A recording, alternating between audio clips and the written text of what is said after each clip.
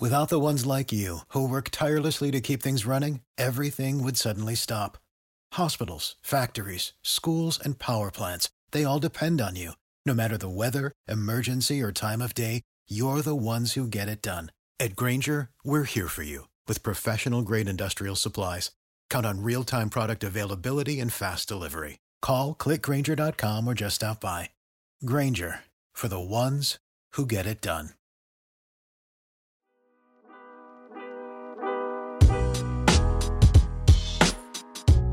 Welcome in to Duval Daily, presented by GenJag.com. I'm Jordan DeLugo. Thank you so much for tuning in here on Monday, January 23rd, the second day of the Jaguars offseason. Jaguars, as you all know by now, lost in Kansas City 27-20 to the Kansas City Chiefs, one of the best teams in football. It was a pretty wild game overall. A lot happened. The Mahomes injury, more Mahomes magic. But ultimately, the Jaguars fell in Kansas City to the team that, in my opinion, has been the NFL franchise of the last 5 years, the best quarterback in the league, the best offensive play caller and schemer in the league. Steve Spagnuolo, one of the best defensive coordinators on the planet. Again, he has won the Super Bowl as a defensive coordinator 3 different times. And then, just the Jags having some mistakes of their own. They weren't quite able to get over the hump in year one of the Doug Peterson era, a year that should be celebrated for many years to come, just because of how far the Jaguars got this year in terms of not only just their playoff run and winning a wild card round game, taking the Chiefs to the brink. It's not just how far they got in that regard. It's where were they before Doug Peterson got here? They were floundering. They were the laughingstock of the NFL. And now you've got a team that makes it all the way to the final 8. Really impressive season. So right now we're going to get into my top takeaways from this game and then start to look ahead as well. And we'll just run it that way. This isn't going to be like a recap where I go over every little thing that happened. It's just going to be my top takeaways. Was not able to do a rapid recap yesterday because I was having to help out little sister move into her first big girl apartment. So wasn't able to get anything out yesterday. But here will be the top takeaways. I really appreciate y'all tuning in and supporting the channel all year. It's been awesome. First year doing this. Switching from written form to audio and video content, and it's been awesome. Y'all's support has been just unbelievable, really. Can't believe how far I've come here doing this, but there's no question I would not have come this far and been where I am now and where I continue to project to grow without y'all tuning in and supporting the channel. So it means the world to me. But without further ado, let's jump into these top takeaways. Like I said, it was a valiant effort. They hung in there despite missing some key opportunities. I mean, you talk about, obviously, at the very end of the game, the Jamal Agnew fumble. And I'm not going to try to bury Jamal Agnew here because the Jaguars wouldn't be in a lot of the positions that they were in throughout the season and throughout this specific game without Jamal Agnew doing what Jamal Agnew does. And that's returning kicks and getting a bunch of damn yards when he does it. He was dynamite as a returner in this game for the Jaguars. I mean, he was a game-changing return man for the Jaguars, bar none, without question. He averaged 43 yards per kick return. That's unbelievable. Unbelievable performance by Jamal in that regard. But driving down the field late in the game, you're in the red zone inside the 10-yard line, catch a football, you can't let go of it. You can't fumble that one. And maybe it was a drop, whatever. He's got to hold on to that football. Bottom line. And he didn't. And that really cost the Jaguars, right? How about earlier in the game when Chad Henne entered after Mahomes had to leave for a drive? Tipped ball at the line. Foye makes a Herculean effort to try to get there and pick that pass off. Wasn't able to do it. Wasn't able to catch it. But guess what? Tyson Campbell was right there behind him. And Tyson Campbell might still be running if he catches that football. So that was really unfortunate. And you can't really blame Foye for not knowing that Tyson was going to be there. He'd have to, have known exactly what the offense was going to be running and that the ball was going to get tipped at the line, all that stuff. I mean, I don't blame Foye for trying to get the ball. But if he didn't try to get the ball, Tyson Campbell probably has at least a nice interception with a nice little return there. Sets the Jaguars up with tremendous field position at the very least. Then you also had the Christian Kirk drop down the field, which that would have set the Jaguars up in the red zone. It was a perfect throw. It was a really good route. He stacked the defenders, got behind them, hit Christian Kirk in the hands. He was kind of having to fall to the ground to try to go get it. Wasn't able to haul it in. It's a play you really want that guy to make, right? $18 million receiver. And look, another one like Jamal. That was an unfortunate error, an unfortunate mistake by Christian Kirk, that drop. But he had an unbelievable game too. I mean, the Jaguars are not where they are this year without Christian Kirk. Bottom line. He had 7 catches for 52 yards, a touchdown. He's made so many clutch catches for the Jaguars over the course of the year. He also had a tremendous run to get the Jaguars into scoring range. I believe that was right before Jamal Agnew fumbled the ball. So yeah, there's guys that you love and rely on that made some mistakes that are disappointing. But you fought through those. And so I think that is huge. Not giving up after making those mistakes. You saw Christian Kirk get peppered with a couple targets right after dropping that football, and he came up with the plays. So it's frustrating that those little mistakes, those little opportunities were slipped through their fingertips. But I think the fact that they fought through those mistakes and they made this a game, that they continued to make plays and continued to chop wood, if you will, Jack Del Rio. And they made this a game. It was 27-20 at the end. I mean, the Jaguars were down 3 with about 10 minutes left to go. They kept fighting. They couldn't quite get it done against a legendary squad, right? There's a lot you can point out. Travis Kelce catching balls all over the place. Missed tackles on Isaiah Pacheco. All sorts of different things. Trevor Lawrence, when he got heated up, he was missing some throws a little bit here and there. You had the Trevor Lawrence interception. You had a lot of different things that slowed the team down, but the bottom line is they continued to persevere, and they almost got the job done against the Kansas City Chiefs. And I know everybody wants to get on the defense for the Chad Henne drive. Chad Henne did 2 things on that drive. He handed the ball to Isaiah Pacheco, and he threw the ball to Travis Kelce. And the one time he didn't do either of those things, the Jaguars should have had a pick. So I really don't feel too bad about that. I mean, Chad came in, he game managed, he checked down to Travis, and he handed the ball off to Isaiah. That's all he did. So I wouldn't feel too bad about that in terms of the defense. How can you not stop Chad Henne? Well, their offensive scheme, their offensive game plan, their infrastructure is incredible in Kansas City. And if all you have to do is throw it to Travis and hand it to Isaiah, not a hard job, right? Not a hard job for Chad Henne on that drive. I do think tackling, the Chiefs were clearly a much better tackling team in this game, and I think that's something the Jaguars struggled with a good bit throughout the year. So tackling is going to be, I think, a point of emphasis this offseason for the Jaguars. And you saw a few times Rashawn laid a big hit but didn't wrap up. Guys able to squeak by and get more yardage after that. That's disappointing, sure. But my biggest takeaway is that the Jags are going to be just fine. They were young. They were inexperienced.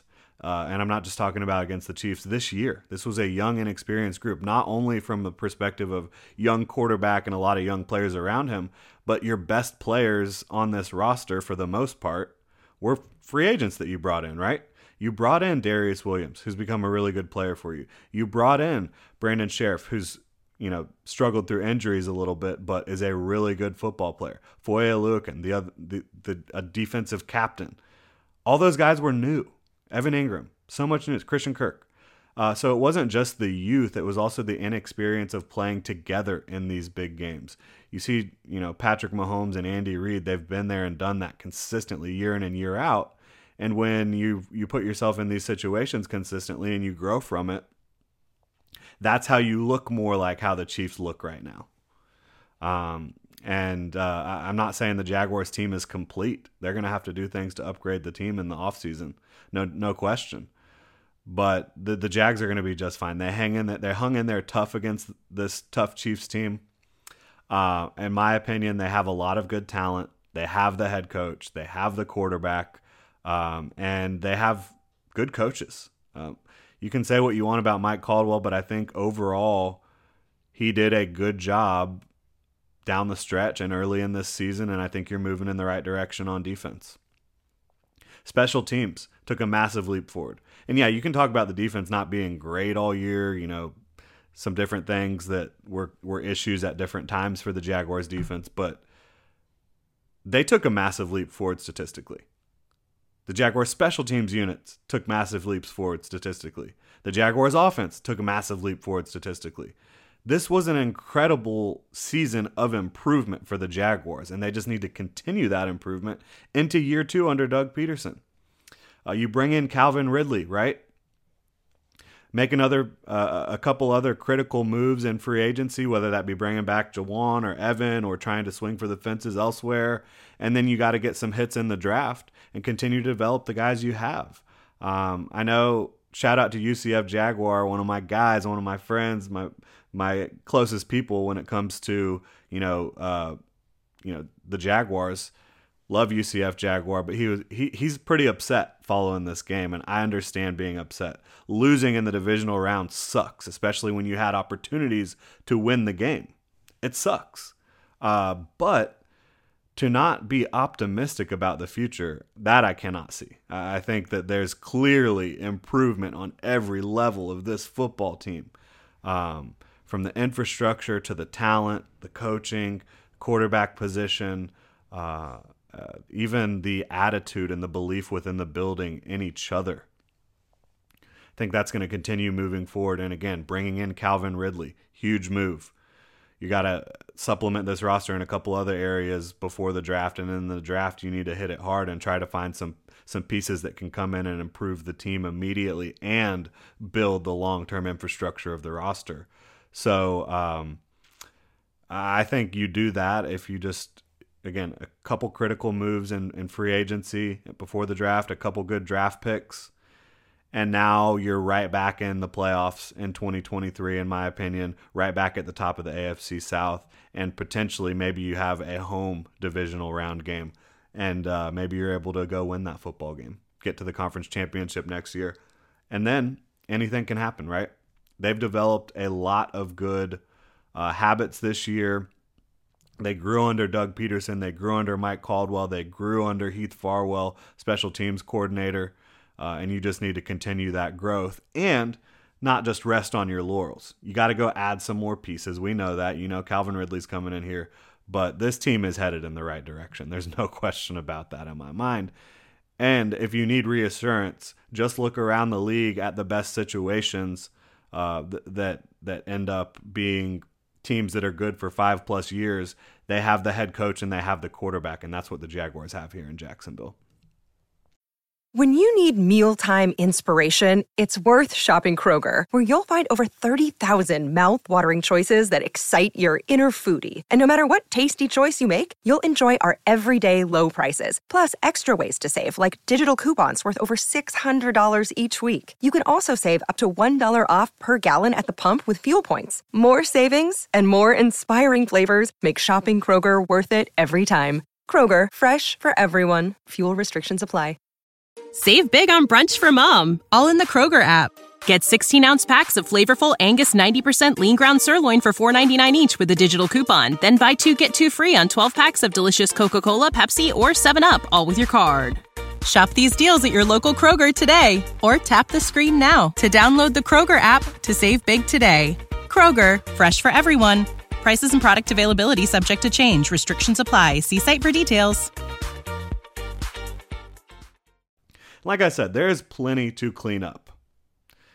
If you want to talk about how to upgrade this team, how to level up, how to get to the next step of this team's development, we will be doing that for a couple months here, and I'll go ahead and start now. I don't think the Jags should be done at wide receiver after adding Calvin Ridley, who's eligible to apply for reinstatement. The Jaguars are for him February 15th, I believe. So that could be coming down the pipe. In the next month or so, you could have some news on Calvin Ridley's status. But the reason I don't think they should be done after adding Ridley is going to bring speed. He's going to bring solid hands, great route running, all that to the field. I still don't look at him as a 50-50 ball winner. Marvin Jones was your guy like that this year that you could kind of just throw the ball up to and feel pretty good about him coming down with it. But I think in this matchup, specifically, you saw a couple instances where his athletic and physical limitations kind of got the best of him in those 50-50 situations down the field. And maybe if you had a guy that was 6'4", 210 pounds, or a guy that just could play more physical or has more ups than Marvin Jones, that maybe one of those balls gets caught down the field from Trevor Lawrence. And so I don't know that Ridley's going to be that guy. You're going to want Ridley stretching the field. I think you need to bring in someone. And Marvin Jones, his contract is now expired. He's not technically on the roster for 2023. We don't know what the Jaguars are going to do about him. He's going to be 33 years old. But I think when you look at it, you've got to find someone to be a real 50-50 ball winner. Even with Calvin Ridley, I don't think that's on the roster. That's just the way I see it. And so how do you do that? You could try to do it in free agency. You could try to bring in someone cheaply, or go get someone on day 2 of the draft that you think can come in here and be a guy that can win 50-50 balls and develop in other areas of the game and become a asset to this offense. I would be totally fine with going that route. There's plenty of receivers that are going to be available in the second day of the draft, second, third round, even in the fourth round potentially, that could come in and be ball winners down the field for the Jaguars. You just got to find the right one that is a culture fit, scheme fit, and clearly has the work ethic and upside to go become a quality NFL player. So I don't think the Jags should be done at wide receiver after adding Ridley. And they've got big decisions ahead beyond that, right? You've got Jawan Taylor, expiring contract, Roy Robertson-Harris and Shaquille Griffin, and even Rayshon Jenkins. They both, all three of those guys signed prior to 2021. All three of them have outs in their contract. And so the Jags will need to make decisions on them. It seems like Shaq is clearly, it's going to be a situation where it's best for him and for the team to go in a different direction. But Roy Robertson-Harris played damn good football down the stretch. Rayshon Jenkins had the best season of his career and was a playmaker for the Jaguars.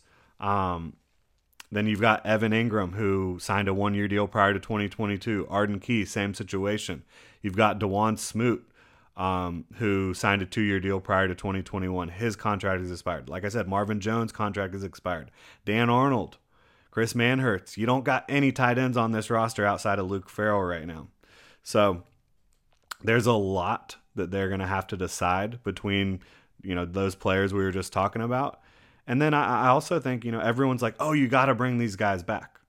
I think in a perfect world, you would like to have these guys in. But at the same time, is it possible that spending the money that you would spend on Jawan and Evan and maybe some of these other guys could be spent better elsewhere? Like, could you upgrade your roster more by using that cash in different ways? By using that salary cap space in different ways, potentially. And we'll see how they're able to play it out. I think not only are you going to have to figure out how to bring some of these guys back or decide what you're going to do to get to the point where you can bring them back, you're going to have to get a little cute with some restructures, offer some fat signing bonuses to some of the players you do have on your team, which you can kick down the road. You can kick that cap hit down the road and not worry about it as much. Because in 2023, the goal should not be to get back to the divisional round. You got to take it one step at a time, right? Your goal needs to be to win your division, etc. But the final goal should not be to get back to the divisional round. The final goal should be to get to the Super Bowl. And once you get to the Super Bowl, let the chips fall where they may. That should be the goal in 2023. They were a few plays away from reaching the conference championship in the year of our Lord 2022. I guess I should say in the season of our Lord 2022, because it's technically 2023 now, but still the 2022 season. Y'all get my drift. The Jaguars made massive strides. Doug Peterson came in and helped Trevor Lawrence out so much, helped this offense grow. Again, they grew in each phase of the game tremendously by leaps and bounds in 2022. I expect that if they're able to keep this thing together and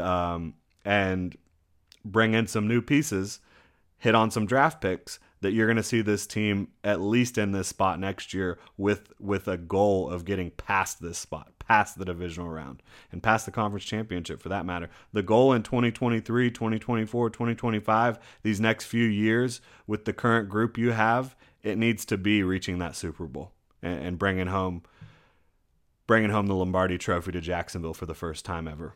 That needs to be the goal. And I think that will be the goal. Doug Peterson is going to have these guys locked and loaded and ready for 2023, in my opinion. But that's going to do it here. Thank you so much for tuning in to my top takeaways from the Jaguars' loss to the Chiefs. Again, 27-20. Jags are now eliminated from postseason contention. They made it to the top 8 after being the worst team in the NFL for 2 consecutive years. That is massive progress. I'm excited about the future. I know the sting of defeat still hurts right now, but this is going to be a team that's fun to cover this offseason and fun to cover moving forward. You've got your quarterback, you've got your coach, and you've got a lot of other good pieces around them. Again, thank you so much for tuning in, Duval, supporting the channel this year. Couldn't be doing this without y'all. Hit me up on Twitter at Jordan DeLugo, Generation Jaguar at Generation Jag. Hit that like and subscribe button here on YouTube. And you can also become a channel member. You can also check genjag.com, pick up some new Duval gear. Our Cardiac Cats tee is still available for pre-order in black for the first time ever, and it'll be available, I believe, through tomorrow is what we're going to end up doing for that Cardiac Cats tee. So you can go check it out, genjag.com/shop. Again, thank you so much for your support, Duval. Have a great rest of your Monday. When you need mealtime inspiration, it's worth shopping Kroger, where you'll find over 30,000 mouth-watering choices that excite your inner foodie. And no matter what tasty choice you make, you'll enjoy our everyday low prices, plus extra ways to save, like digital coupons worth over $600 each week. You can also save up to $1 off per gallon at the pump with fuel points. More savings and more inspiring flavors make shopping Kroger worth it every time. Kroger, fresh for everyone. Fuel restrictions apply.